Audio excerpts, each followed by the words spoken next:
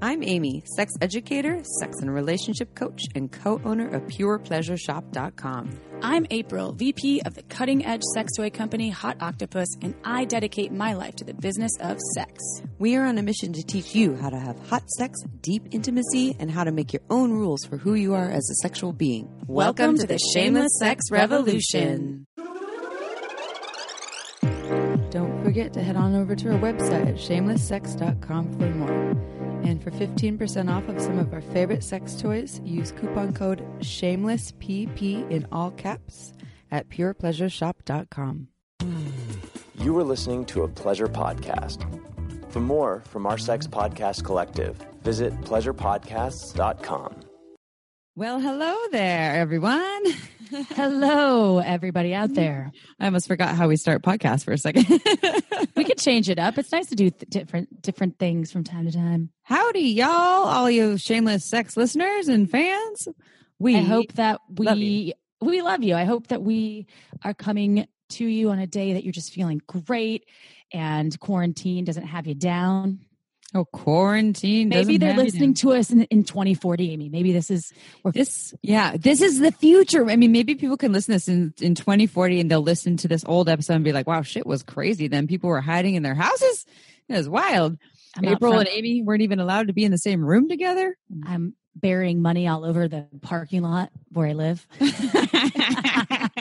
Cash. Everyone's like, what's her address? Yeah. Oh, shit. I'm out front. Things are getting weird. So this episode we recorded before all of the Corona madness. Another one in our arsenal with award-winning adult filmmaker Bree Mills. She is fucking awesome. She is so cool. And on the note of quarantine and self-isolation, we are doing another Hot Octopus giveaway. Ooh. With the release of this episode. If you're listening right now, Hot Octopus is giving you, our Shameless Sex podcast listeners, the chance to win 100 free vibrators. All you have to do is go to shamelesssex.com and look for that. Scroll down until you see the Hot Octopus. It doesn't say Hot Octopus. It has three pictures of our products on it on one banner. Click on the banner, put in your info, and then you'll receive an email confirming that you won, or maybe they'll give you something else if you were too late. So we are taking that down on April 10th. The banner's coming down. So we're essentially rewarding people who listen to our podcast right away. the people who listen to Shameless Sex first thing. So this is helpful if you subscribe to our podcast, because you're actually one of those people that gets a notification, new episode, and then you listen. And if you're one of the first 100 people to go, click on this banner. It's below a video link on our site. So if you go to our website, you'll see a video of Amy and April. And then if you go below that, you'll see this banner. I think the banner also says we gave away 100 vibrators on it. Because we did on Instagram. Yes, on Instagram Friday. Live last Friday. And I would like to say Hot Octopus, they donated all of these products because they want to take the edge off people's isolation, and pleasure seems to be getting, a bit forgotten in these times of self-isolation. And sometimes pleasure is just not on the top of our priority list. I know for me, even my self-pleasure practice and even my partnership pleasure practice has shifted a little bit. So free toys, they help everyone. And Uber Lube's giving away something on our Instagram Live this Friday. Oh, yeah. So go follow us on Instagram, Shameless Sex Podcast on Instagram. And OMGS is going to be giving away some free stuff as well. So stay tuned. Yep. We are here to help you have a better quarantine or self-isolation. And we love you. And so does Hot Octopus. So does Uber Lube. So does OMGS. So does the world. Yeah, I love it. More orgasms for everyone. More pleasure for everyone. It just so everyone knows, in this episode, we noticed in the beginning, and I don't remember how long it may have been. Actually, might be throughout the entire podcast. There was a little bit of a feedback issue. If you hear that, we are sorry. We didn't really realize until we were in the podcast that it was happening. So if this is your first time tuning into Shameless Sex, know that we are trying to be good with our sounds, and so we don't always do it perfectly. We're going to answer a sex question and read a bio. And some of you probably already pressed pause because you're like, I got to go get that vibrator. So go ahead and do that. And then don't forget to come right back. This is also another reason to listen to our intros. Folks who complain about not liking our intros. By the way, we put in our show notes when the podcast starts, when the interview starts. If someone doesn't like all this intro stuff when we answer sex questions, you can just read the show notes and you'll know where to go to just go right to the interview. And you might be missing out on the free vibrators. So here you go. Saying. question. Now you know. So before I answer the sex question, I want to do a shout out to Hot Source Yoga, which is a yoga studio here in Santa Cruz that April and I absolutely love. And obviously we're not doing it right now. It's closed down. I miss it so much. I am dying inside. I know. I'm missing it. So I've been doing hot yoga for years. I miss the sweat. I miss the heat. I miss the community. But the cool thing is she's doing online classes now and they're super affordable. They're $5 a class and you can take it anywhere. Of course, it's not gonna be hot yoga unless you crank up the heat in your own house. But she has hot Pilates, hot yoga. It's all online. So if you go to hotsourceyogastudio.com, you can go and take those. It's only $5 a class.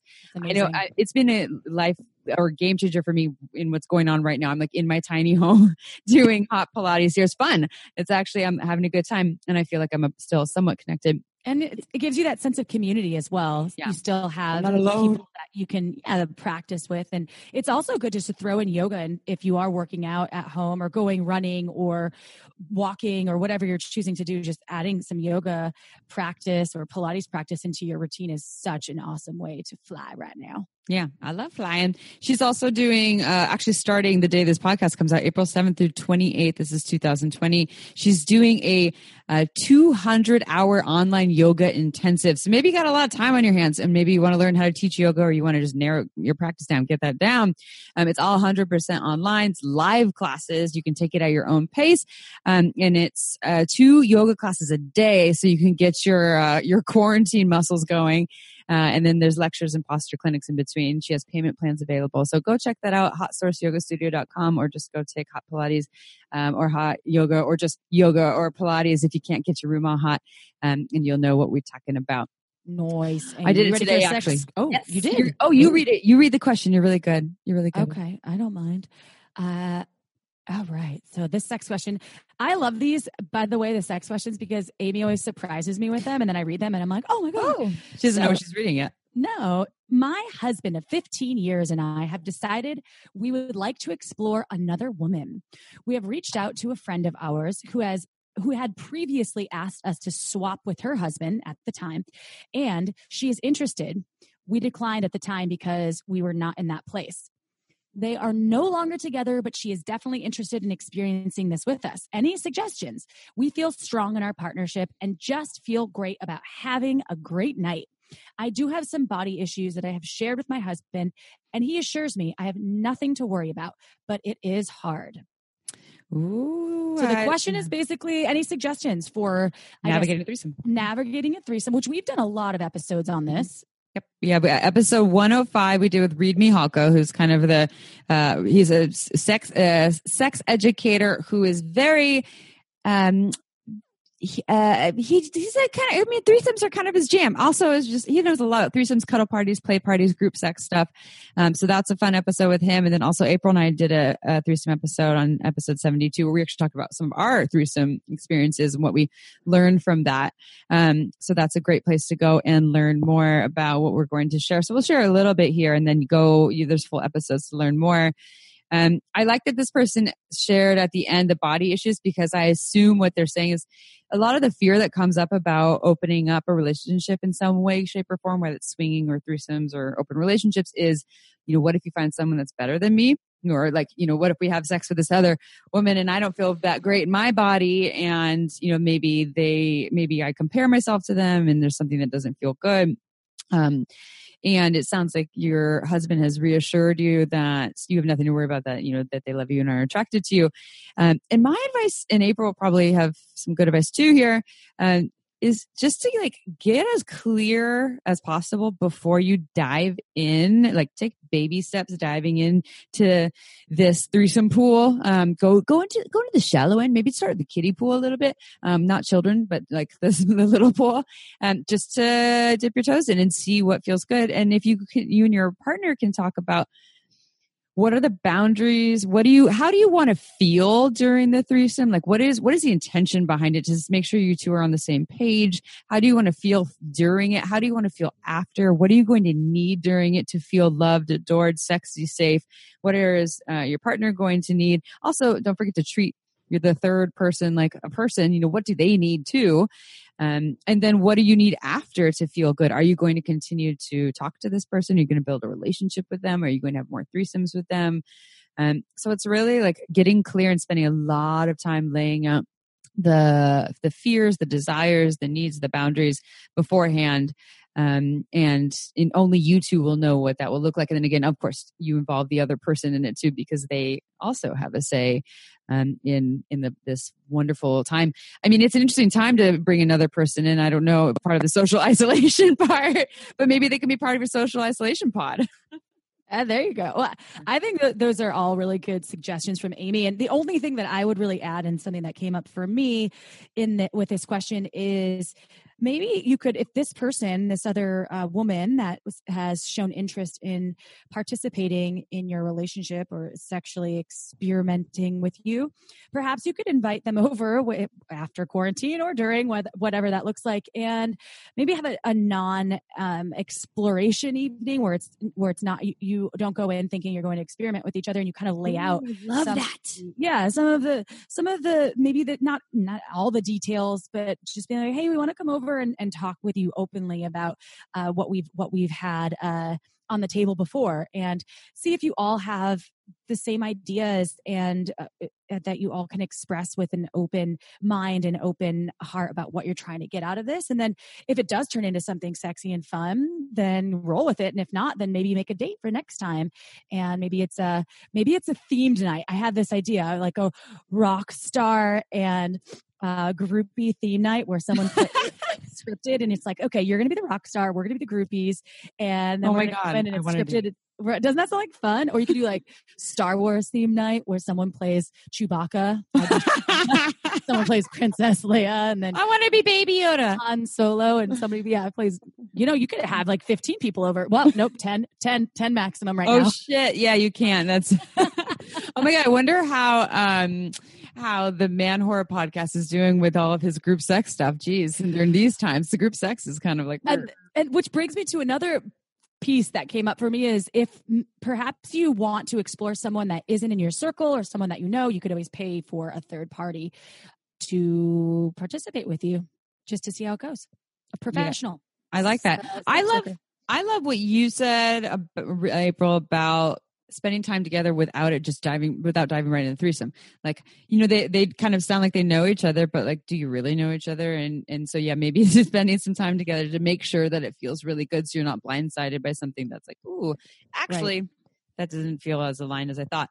One thing I want to share. Ooh, did you have a threesome? I'm just kidding. No, I went to an online sex party the other day. Oh, how was that? It was awesome. So my partner and I, there's this group, and I can't really talk about like their name publicly, but there's a group that does some sex parties in the Bay Area, and that I've been to in person a long time ago, and now they can't do it because they're like 200 people all in this big kind of like workshop event space, and it was awesome. It was really well done. They do a lot of work around consent, and like they have people go to orientations before to make sure that they have all the information about consent and boundaries and how to navigate the space. But now they can't do it, so they did this online one on Zoom. And it even still has like an opening circle where they still talk about consent, and then someone's guiding everyone in like a self-pleasure practice, and all of a sudden it's just kind of like a free-for-all play space. And so there's all these different videos of all these people, having these experiences. And I can't share again about there's a confidentiality piece there too, so I can share about myself. That it was just so awesome to see people finding these new ways during these times to still have their their wild sexcapades, even from the privacy of their own homes. Like, a number of the screens was just a person alone in their home, right? But they're still a part of this community, and is super sexy. All the sex sounds and stuff is just like, I'm just so so impressed with the creativity that is coming out during these times, and especially in the world of sexuality. And I was really excited to be a part of it. And it was really hot. I was like, we had like a red light bulb on. It was like, ooh, we look good. It was, I like that. Thinking outside the box. Yeah. And people just getting creative. I love it. It's really cool to see. So, oh, good. All right, Amy, thank you for sharing that. Yeah, I know. Maybe you can come to this online sex party next time, and then we can be a part of the same sex party, Chip. Oh, hey. Finally, yeah. But online. Yeah. But all online, so safe. Yeah. Well, should we read Bree Mills' bio? Yes, please. All right, let's go. Bree Mills is an award-winning adult filmmaker and chief creative officer of Adult Time, a streaming service for adults. Her work leverages art, sexuality, and cinematic narratives to Trojan horse powerful messages into the hearts and minds of her audience. A Boston native, she now lives in Los Angeles with her wife and daughter. Check out adulttime.com for more. And this episode is great. And I absolutely was so stoked that we have Bree on here. So me too. Yeah, she's busy, and we have access to her site, and it really is like the Netflix of porn. It's so well done. So y'all have to check it out, and then you can learn more about it in this podcast. And she doesn't just talk about her website, but it's about like the porn industry in general, which I think is actually quite fascinating. I wonder what the numbers are these days. If it has more porn listenership or viewership, I guess, their viewership gone up during these times? Probably. Sure. Where they're checking out. All right, we ready to dive in, Chip? Yeah, can't wait. Here we go.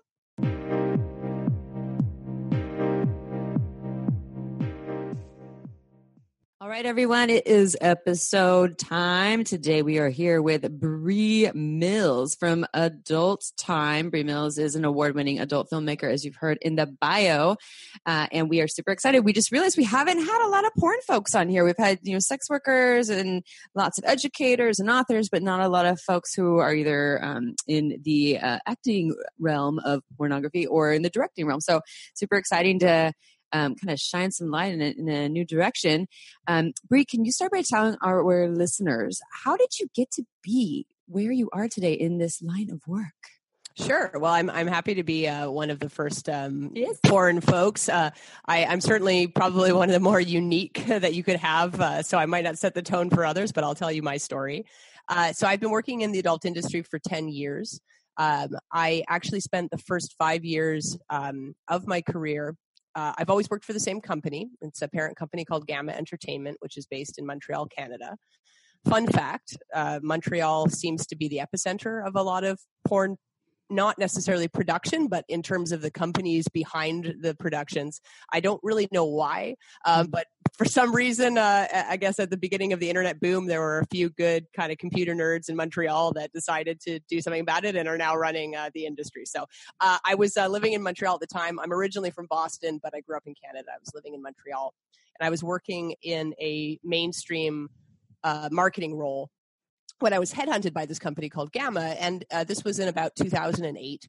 So the world financial situation had just crumbled, and I was working for Tower Records at the time. I was their marketing manager for Tower.com, and Tower Records was once an amazing music retail brand. It was definitely I would say a victim of the digital age, and certainly in 2008 when I got headhunted by Gamma, I thought, well, this might be an opportunity worth taking. I'm open-minded. Porn is recession-proof, right? I might as well try it. And I started as I think I was one of their first English-speaking hires, because at the time, it was very much a French-speaking technology company. And I was also, I think, the first official marketing hire. And when I started working, I really had a layman's experience with porn myself. I had only very, very casually watched content growing up. I grew up in the 90s, so it was right as the internet was starting. If you wanted to see a dirty picture, it would take you 2 days to download it. I more remember like adult movies in the back of video rental places. That was sort of like my frame of reference. And I think, by the time I started working at Gamma in my mid-20s, I had only maybe downloaded one clip from a torrent site ever. So I really kind of came in not being an avid fan or an avid watcher. And I think in a way that was kind of a blessing, because I entered into this world of, porn viewing and porn fans and what people watch and what gets people off. And as a marketer, I found this fascinating. What is it that drives people's desire, and a lot of the psychological aspects that motivate, why somebody is rewatching that clip or is, having loyalty towards a certain genre or certain filmmaker or a certain star. And so I kind of just sucked up as much information as I could. And I worked for Gamma in a few different capacities. I worked in their live cam business for a while, and then I worked to help market the content that they manage. So Gamma didn't produce content themselves. They were really a technology partner of existing popular porn studios. So I got a chance to look at and to work on campaigns for a lot of different kinds of content from a lot of really famous porn brands, people like Evil Angel and Burning Angel and all of these large brands. And so it really gave me this crash course in the diversity of content, the diversity of people's tastes, and the best kind of education you could get. So when we decided in around, I think it was about 2012, to start producing content ourselves, from a business perspective, it just sort of made sense to develop our own assets. And so we had acquired a group of websites. We'd purchased these websites that were massage porn sites. And at the time, massage porn was like one of the most popular kinds of porn that you could search for. And we bought these sites and we kind of, plugged and played them into our system. And we were wondering, like, why is it that that the sales are going down? We had kept the third party producers who were shooting the content, and it really became clear to us, one of the things that makes a project or like a site or a brand successful, it's not just having content. It's not just hitting a niche. It's really like the life force behind the people creating the content that makes it have something that people, again, want to be loyal to and want to subscribe to and want to, pay to watch. And so, our president, who I have always worked really closely with, he said, well, are you interested in maybe taking these sites and seeing what you can do with them? I'd never been on an adult set before. I took film theory in school, and I've always been a big cinephile and sort of just like a pop culture nerd and all of that stuff. So, and I have a background in branding, communication, and writing. So I could fuse all of that in theory, but it was really an experiment. I said, sure, I'll do it. And, the first thing I did was go in and start to look at, well, what are the fans of those sites? Like, let's just talk to them. And so I started to talk to that audience. And the site that was in the biggest decline was this site called All Girl Massage. And I noticed from talking to those members really quickly that they were super loyal to lesbian content. They were saying, like, we want to give you our money. Just please make these better stories. Please do something original. And so, the fact that I wasn't a porn watcher and that I was, just sort of someone who liked creative writing and had a good imagination, I started to work with a team to develop stories. And we modeled them much more like what you would see on mainstream television. So essentially soap operas, multi-part stories, almost short of people getting possessed and then having salacious affairs on each other, all these things that are good sort of popular soapy tropes. And we brought that into the series and we turned it around. And that was really kind of the start for me, where I saw, okay, well, if we take a different perspective to how we plan projects and just bring more life into them, will this resonate with people? And that's kind of been the driving force for my career ever since. So I went from sitting behind a desk in Montreal, across the continent from where content was being shot, to starting to produce content, to starting to write content, to starting to fly down to LA to direct content with our Girls Way studio, which I created to really offer something to the lesbian market. And then, since then, moving to LA full time, becoming a full-time director, launching Pure Taboo, which is now our most successful individual consumer studio. And then, through the course of just focusing on the stories and the filmmaking and the acting and the production value and all the things that, like, honestly, I care about the most, we've been able to create some really successful projects. And it led to the creation of Adult Time, which was the vision I had for, can I create a platform like Netflix or like Hulu or Amazon and all these other streaming services? Can I create a platform like that for adult audiences, where all of the ideas that I have for series and projects that aren't necessarily like traditional adult pay sites, that are just good programming. Can we, myself, other creatives like me, can we create this place, this space to do porn differently? And, we launched Adult Time kind of with that vision, and it has become our most successful project to date, with, the most highest volume of people joining and subscribing, even in this era where nobody has to pay for porn. And that's just, I think, because we really do porn differently. We look at sex as fascinating subject matter, but we don't necessarily only shoot the same pizza delivery guy or the same white couch or the same, ad moments that a lot of our competitors are focused on. We're focused on making really interesting shows, really interesting films, and it's struck a chord. So I guess that's my very long-winded way of saying how I got to where I am today. Before we continue, I'm going to ask you just to keep, it's just picking up some of your P's and S's. Sure. So we're just going to move this a little further away. Perfect. And then, is that better?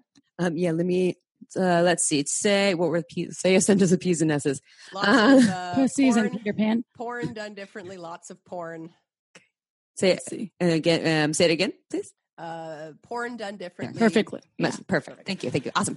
All right. So you want to carry forward? Yeah. So, we're going to get into kind of why Adult Time is so different. Obviously, I know that there's a lot of current trends in the pornography industry of not paying the actual talent well, and I would love to talk about the current state of the pornography industry actually with you, because I would consider you to be just an absolute expert. Can you tell us and our audience kind of what's happening? And I know there's obviously some good things, but also maybe the darker side.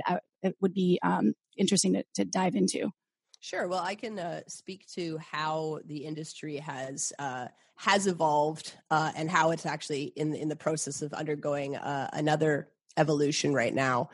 If you think about the traditional pornography of the 70s, 80s, and even into the first half of the 90s, it was very much modeled after the same film distribution methods that mainstream films use. So it was a pretty small community. It was pretty difficult to become a porn star.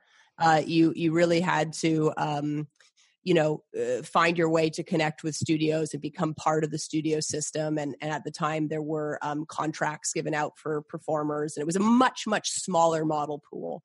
And also, a lot more energy and attention placed on producing films that would be distributed on home video, that would be distributed in theaters, that would be distributed through traditional broadcast. So that throughout kind of the golden years of porn, as they often describe it, it really was like a Hollywood light in how it was run. There was a sort of a rise that started to happen in the late 80s, early 90s, with the invention of what's called gonzo porn, which was sort of a sharp contrast to the big budget, very glam, feature productions that dominated a lot of adult. And this was the idea of really paring down the budget, making it almost entirely sex focused, and using, the word gonzo obviously is inspired from Hunter S. Thompson, and the idea of just embedding yourself within the subject matter that you're documenting. I thought it was Muppets the whole time. There you go. Maybe we'll have to ask John Stagliano, who's the author of gonzo porn. But so it, that started to happen in a way that was a contrast in style and taste and filmmaking from the, conventional studios. That was also coupled with the introduction of the internet. And what happened when the internet came along was it completely changed distribution. So whereas the only way that you could watch a porno beforehand was either, stealing your brother's magazine or, going to a peep show or, owning it on home video, all of a sudden, increasingly, everybody would be, large sort of segments of the population were able to use the web to start to access content. And what this did was, on the one hand, it opened up, it really broadened the spectrum of adult content to encompass many more communities, many more kinks. It became a real powerful tool for people who, had certain fetishes or were, within the sexuality spectrum. All of a sudden they could see, oh, I'm not alone. I have a community. There's content I can watch. Maybe I want to participate in creating it myself. Maybe, it just sort of opened up a lot more freedom and liberty around sexuality that was previously you didn't have any way to connect with other people that were like you. So on the one hand, it did that, which was amazing. That also ushered in a whole generation of new kinds of content creators within niches that otherwise were like very, very like DIY or like under the radar. And it also changed because distribution, because all of a sudden you could purchase or, watch your content online. It didn't have to be through the traditional means. And this was sort of compounded in the mid 2000s when tube sites first appeared. Okay, so tube sites are like the adult version of YouTube, where people can go onto sites like Pornhub being the most well known, but there are many, many, many that exist, and you could all of a sudden watch clips for free. And this quickly became these types of sites became the most popular, the most highly trafficked sites online, especially within the adult space. And it had a huge impact on producers who were paying for this content and trying to monetize it. And for the first, I would say, 10 years or so of tubes being around, the reaction of a lot of producers was very, very negative. They're stealing our content. They're driving down the value. They're changing people's mindsets onto like, it's now become a commodity. It's not something worth paying for anymore. And so there was a lot of resistance from producers, but tubes, for the most part, have cleaned up their practices where, they control the piracy aspect a lot better, especially the major tubes, and began to offer more options for producers to use the tube sites as an advertising platform to showcase content and to still be able to, push sales and traffic back to their sites. But it really did have a huge impact. Anybody that's under the age of 30, if you ask them if they pay for their porn, they kind of look at you very confused, right? You're crazy. Yeah, like what? I mean, and it's true. Like nobody has to pay for porn. That is absolutely a reality. And as somebody who creates premium content behind a paywall, I will be the first to admit that you do not have to pay for anything. You don't have to pay for anything that I shoot or anybody else shoots. It's all available. It's all available within seconds of being released, sometimes even before. It is just a reality. So what has, that has had really big impacts on the production side of the industry. So this has impacted overall content budgets. Something like the Pirates porn film that came out. That used to be my favorite. Yeah, it used to be everybody's favorite. It came out like at the I think it was like the early 2000s. Mm-hmm. I mean, if you look at something like that, it was a $500,000 budget for that project. Now you look at what people are working with to shoot a film, and I mean, I'm very fortunate that the films that I shoot tend to be higher budget. And I think the highest budget I've ever had is $100,000. Mm-hmm. So, and that's pretty an exception compared to a lot of people and what they're working with. So a lot of companies slash their budgets. And then this obviously had trickle down effect on the people, the producers themselves, crew members, and talent. So, the era of contracts for a long time dominated, for a long time contracts went away. Now companies are beginning to revisit it more. You'll see performers going under contract more in the last year or so, but there was a real period where that kind of just was no longer popular. Performers who, nowadays day rates are generally a performer is paid as a contractor for the services provided that day. So it's sort of, here's X amount of money. It's always set by the performer themselves and or their agent that's representing them. But the market value, if you will, for a sex scene is not what it was in the 90s. Mm-hmm. And this is just all related to the overall decrease in content budget. And there's been a big shift by companies, especially companies that are very, dissociated from the content creation themselves, that are really just more kind of corporate entities looking at data points and like, what can we do to drive traffic and conversions and all that stuff. And they're looking at, all right, I don't really so much care about the piece of content. I just want you to shoot these ad moments that I can, cut together to try to drive more traffic and more sales. So a lot of the quality of the content has become an afterthought, very, very sort of, one-liner, scenarios that producers are developing, and, it's the same white couch. I mean, I make that joke, but like, I got to shoot 6 scenes a day in the same location. And so everybody's going to come and sit on the couch, and I'm just going to try to get done the day. Unfortunately, that's become the reality of a lot of producers. Yeah.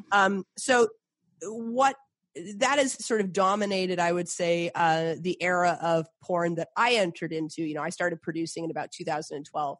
And again, what I think made the projects that I led successful was the fact that, one, I didn't come in with that rule book. I didn't come in with that history. Two, I had creative autonomy to be able to say like, well, I want to, try this project and this budget, and luckily was able to do that. But also the fact that I just really went about the conceptualization very differently. So I was thinking about how to tell a really good story that has sex in it. And nobody really does that. I mean, people will think about how to wrap a story around good sex, but the other aspects, the quality of the acting and the cinematography and the originality of the stories and the attention to detail, those things were very much pushed to the side for a long time. And I think just because of who I am and the fact that I'm kind of a lousy pornographer, I'm just a wannabe filmmaker, that allowed us to create something that was truly different. So, you can see a million white couch scenes, and then you can see one of our episodes, and it's like watching an episode of a show on Netflix. So it's very, very different. And people have gravitated towards it. So they, people are paying for that content because it's kind of worth paying for. It's above the norm, which is very saturated and all available for free. So, one of the things that this has been the world that I've been in, and myself and a few other, notable, people of influence within the industry, I think, have had success in the last 5 years because we've done things differently, because we've raised the bar. Greg Lansky would be a good example with what he did with Black, Tushy, and Vixen, where, they went in and he did a $30,000 photo shoot of Tory Black hanging out of a helicopter. Mm-hmm. And it's sort of like, on the one hand, whoa, why did you do that? That would be a waste of money. On the other hand, well, now everybody looks at all the rest of content and then Tory Black hanging out of a helicopter, and it's a startling difference. So, I mean, I think just doing things, the general approach to doing things differently has allowed certain people to thrive in this kind of increasingly difficult time to be a producer.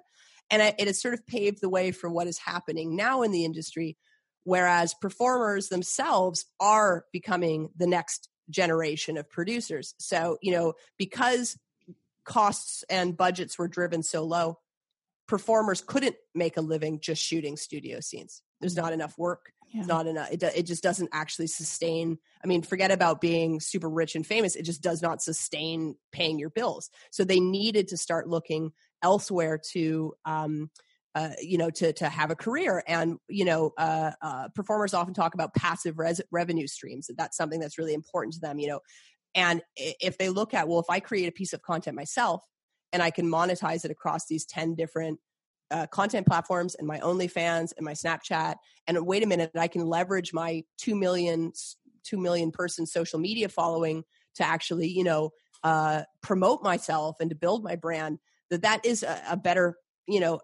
career move for them than just relying on the studio. So there's been a big shift in the last 2 years where less and less performers are dependent on the studios because they are now producing content for themselves. And I think this is really the best possible thing that can happen to the adult industry is sort of, and what is going to take us into this next era is, by breaking a lot of these constraints that have been put on by the studios and now putting it back into the hands of the creators themselves, including the performers, that it's really going to not only change what people value and what people watch and bring back a desire to support and to pay for porn. But it's also, like you had mentioned with bad things, like any entertainment industry, there's amazing people in adult and there's really crappy, shitty people in adult. And, by weeding out the ability for sort of scumbags to operate by, people having more of their own, power and being able to say, I don't need to take every shoot and I'm not going to take that person's shoot. Then it kind of casts, it allows, the people that should be in our industry, it kind of casts them out and it refocuses our industry around, the people that want to do good work and that are there for the right reason. Okay, time for a quick break. This podcast is made possible by OMGYes.com. OMGYes is a research-based online program that teaches you all about how to pleasure the pussy. OMGYes studied thousands of vulva owners to find out how they orgasm and then made tasteful and inspiring short videos to show you techniques on how to pleasure yourself or another vulva. I've been recommending OMGYes to my clients for years and it's changed their lives. So for all you vulva owners or vulva lovers out there who may already be having good orgasms and you want to take it to the next level, or perhaps you want to explore more variety in your playtime, OMGYes will have something just for you. With 2 seasons, one all about internal and the other all about external techniques, it's better than any book or DVD money can buy. To learn more, visit omgyes.com/shameless. Our listeners get $5 off. Check it out.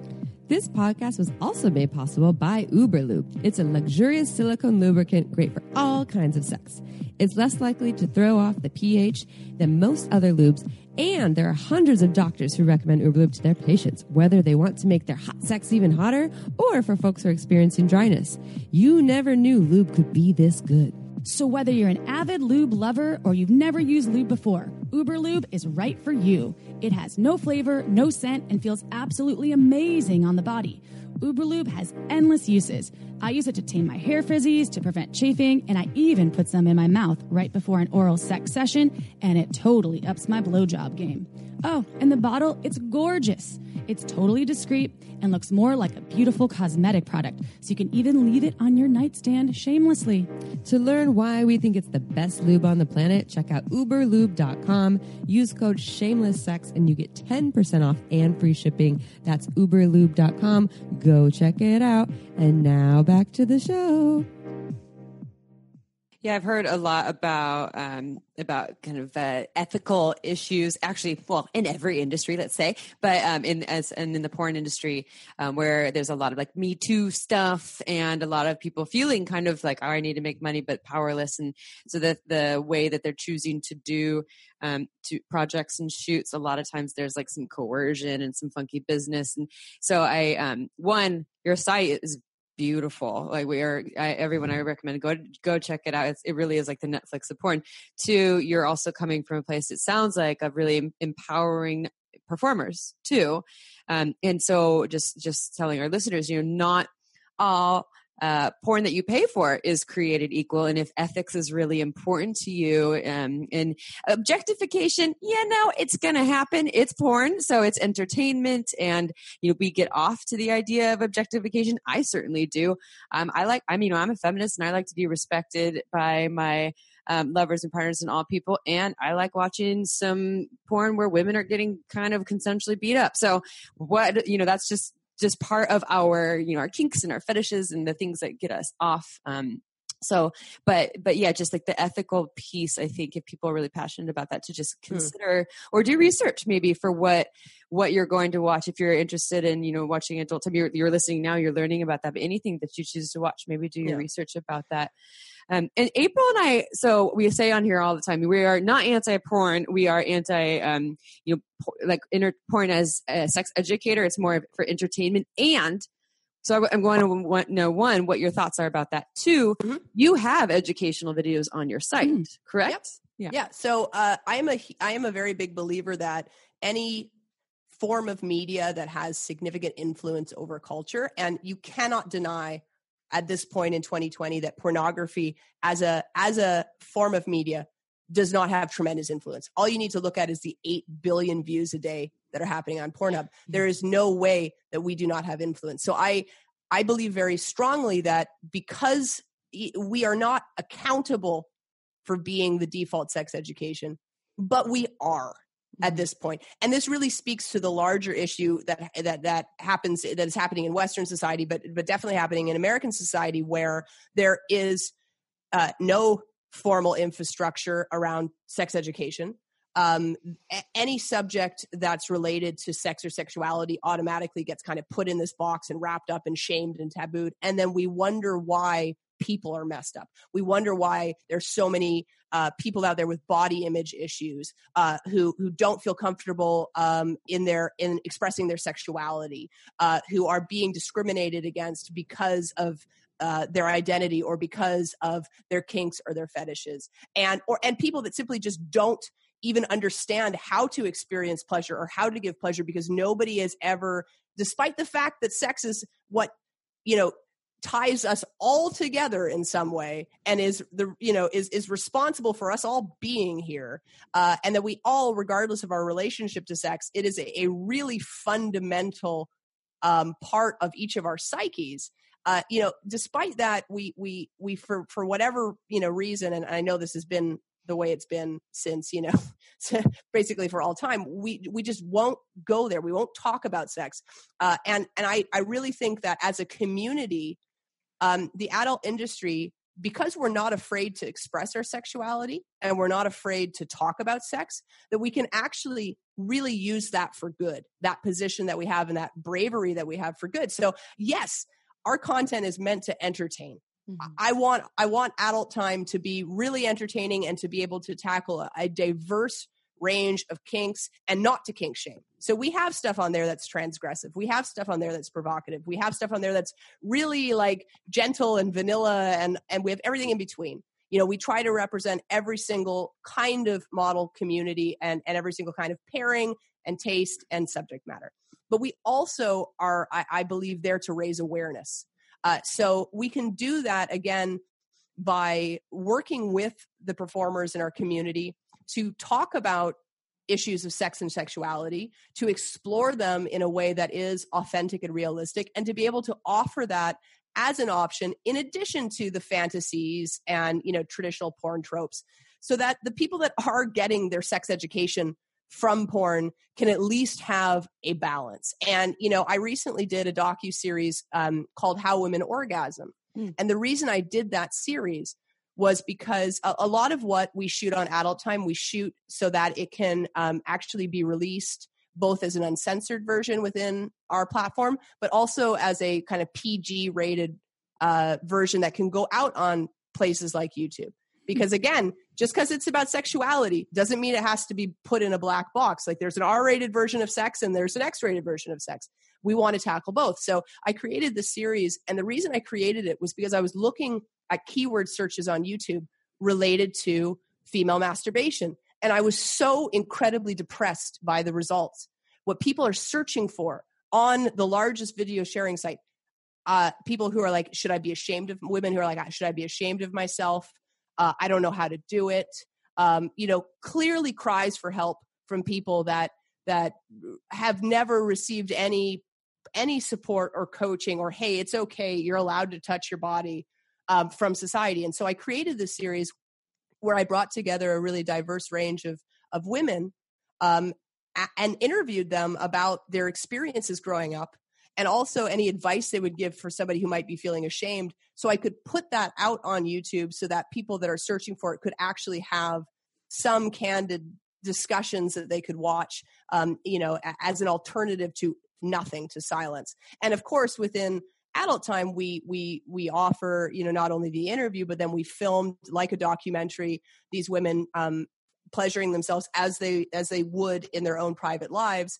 And of course, I put in a couple of different camera angles so you can watch it all in real time. It's really cool. Mm-hmm. But it's, designed to primarily educate, and also just to like even show our adult viewers, like, these are who these women really are. And we're not going to necessarily glam them up or sugarcoat who they are. Like, we just want them to be themselves. And we also want you to know that these performers are people, because that is something that's really important as well. So that's just one example of how we try to approach almost all the projects we create, to have that balance between something that's entertaining and arousing, but also something that can do good. because, that's our mission, doing porn differently. So, And is adult time for everyone? Any sexuality, or is it targeted for a specific gender? Yep. So we have made a very conscious stance to be one platform for everybody. Cool. So what we offer right now within our catalog is we base content based on types of sex dynamics. So we have content featuring hetero sex, we have bisex, we have lesbian sex, we have people of different body sizes, we have people of different backgrounds in terms of their sexualities, and in terms of even their ethnic backgrounds, their age, different people of different ages. We really, really try to be inclusive. We're going to be also incorporating gay male channels into the same platform, this actually in time for Pride. And the way that we've built our platform is it's personalized. So when you create an account on Adult Time and you log in, it's all going to be a personalized catalog that's curated for you based on your preferences. And we allow people to be able to toggle on and off. I want to see this. I don't want to see that. And they can change it at any time. And then we show them basically what it is they want to see. But rather than creating like the gay Adult Time and the straight Adult Time, which is how the rest of the industry would do it, we're like, nah, we're going to do it differently. One platform for everybody that also reinforces our values and ethics as a company. I love that. I do. I think this is so relevant. And now, what about your plot lines, and how are you coming up with the content for your movie? I'm sure it's got to be fun and creative. What do you do? Do you sit down, drink some wine with your partner? And what do you got for me today? Oh, man. Well, like I said, we've got a pretty huge catalog on Adult Time. So there's over 60,000 pieces of content in our catalog. I think there's something like 5 new releases that come out every day. There's over 200 channels.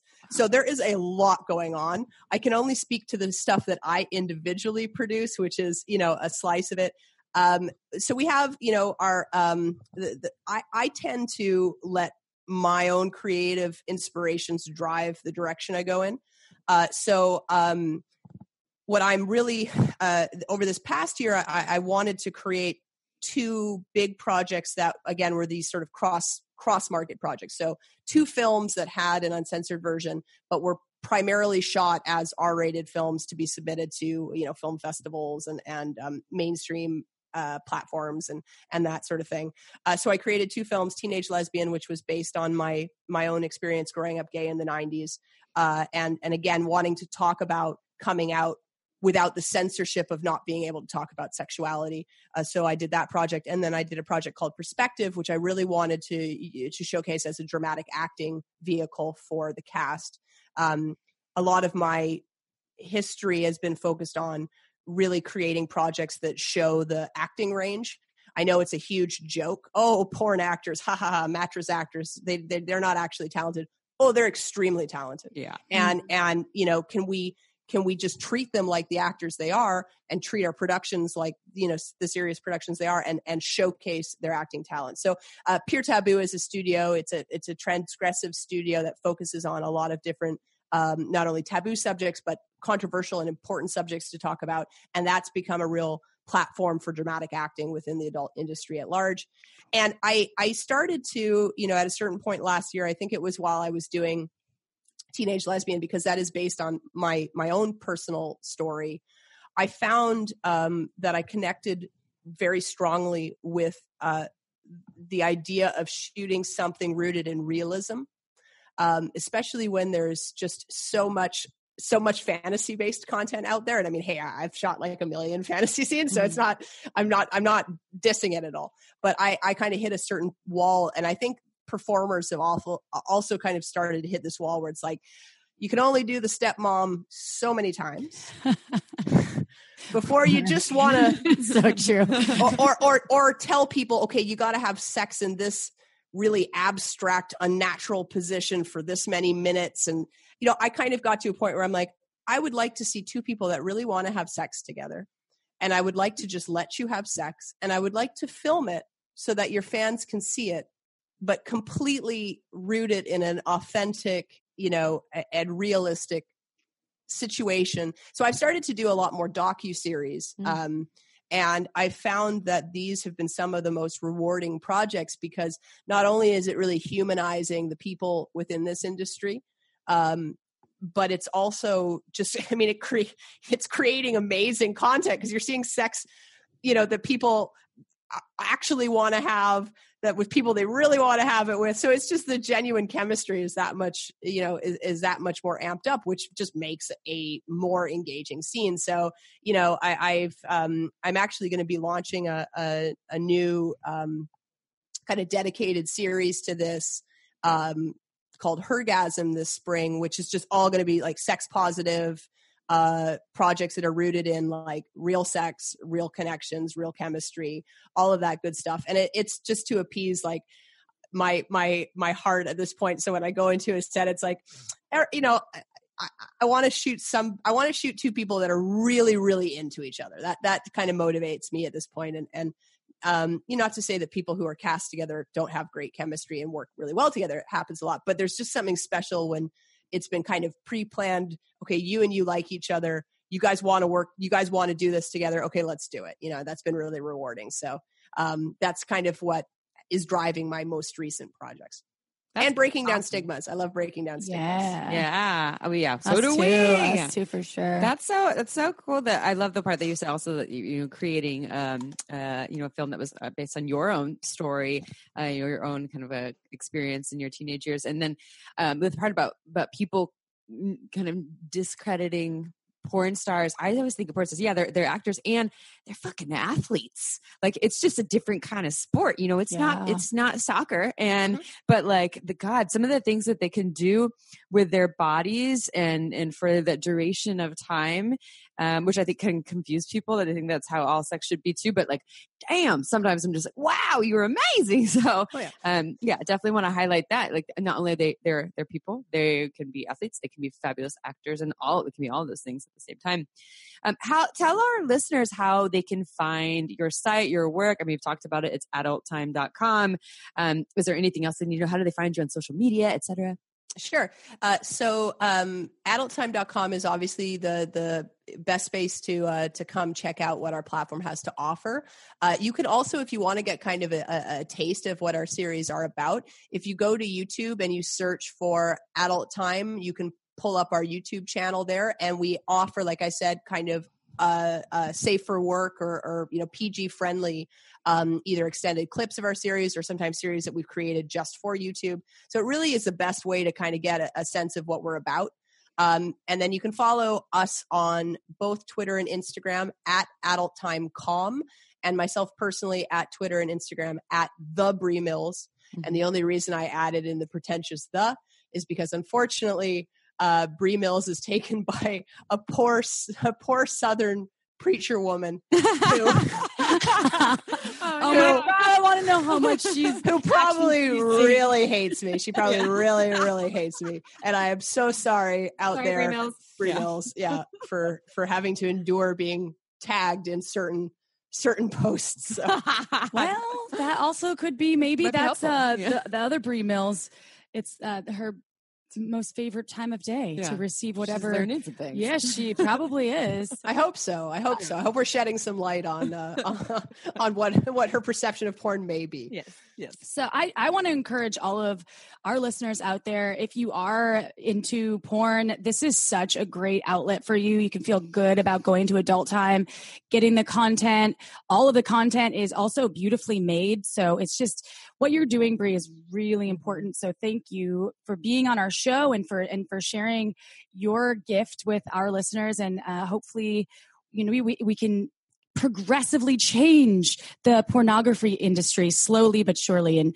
And I'm really happy that you are doing what you're doing. Yeah. So thank you. And to all our listeners out there, go to your laptop or your phone right now, go to Adult Time, curl up with a glass of wine, maybe Margins wine. It's super yummy, boutique, made in small batches. Go to marginswine.com and sign up for the newsletter because you will not be disappointed. Amy and I love it.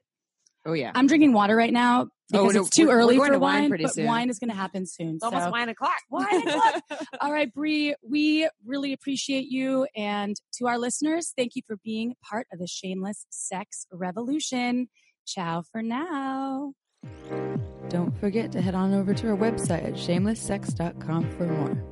And for 15% off of some of our favorite sex toys, use coupon code SHAMELESSPP in all caps at purepleasureshop.com.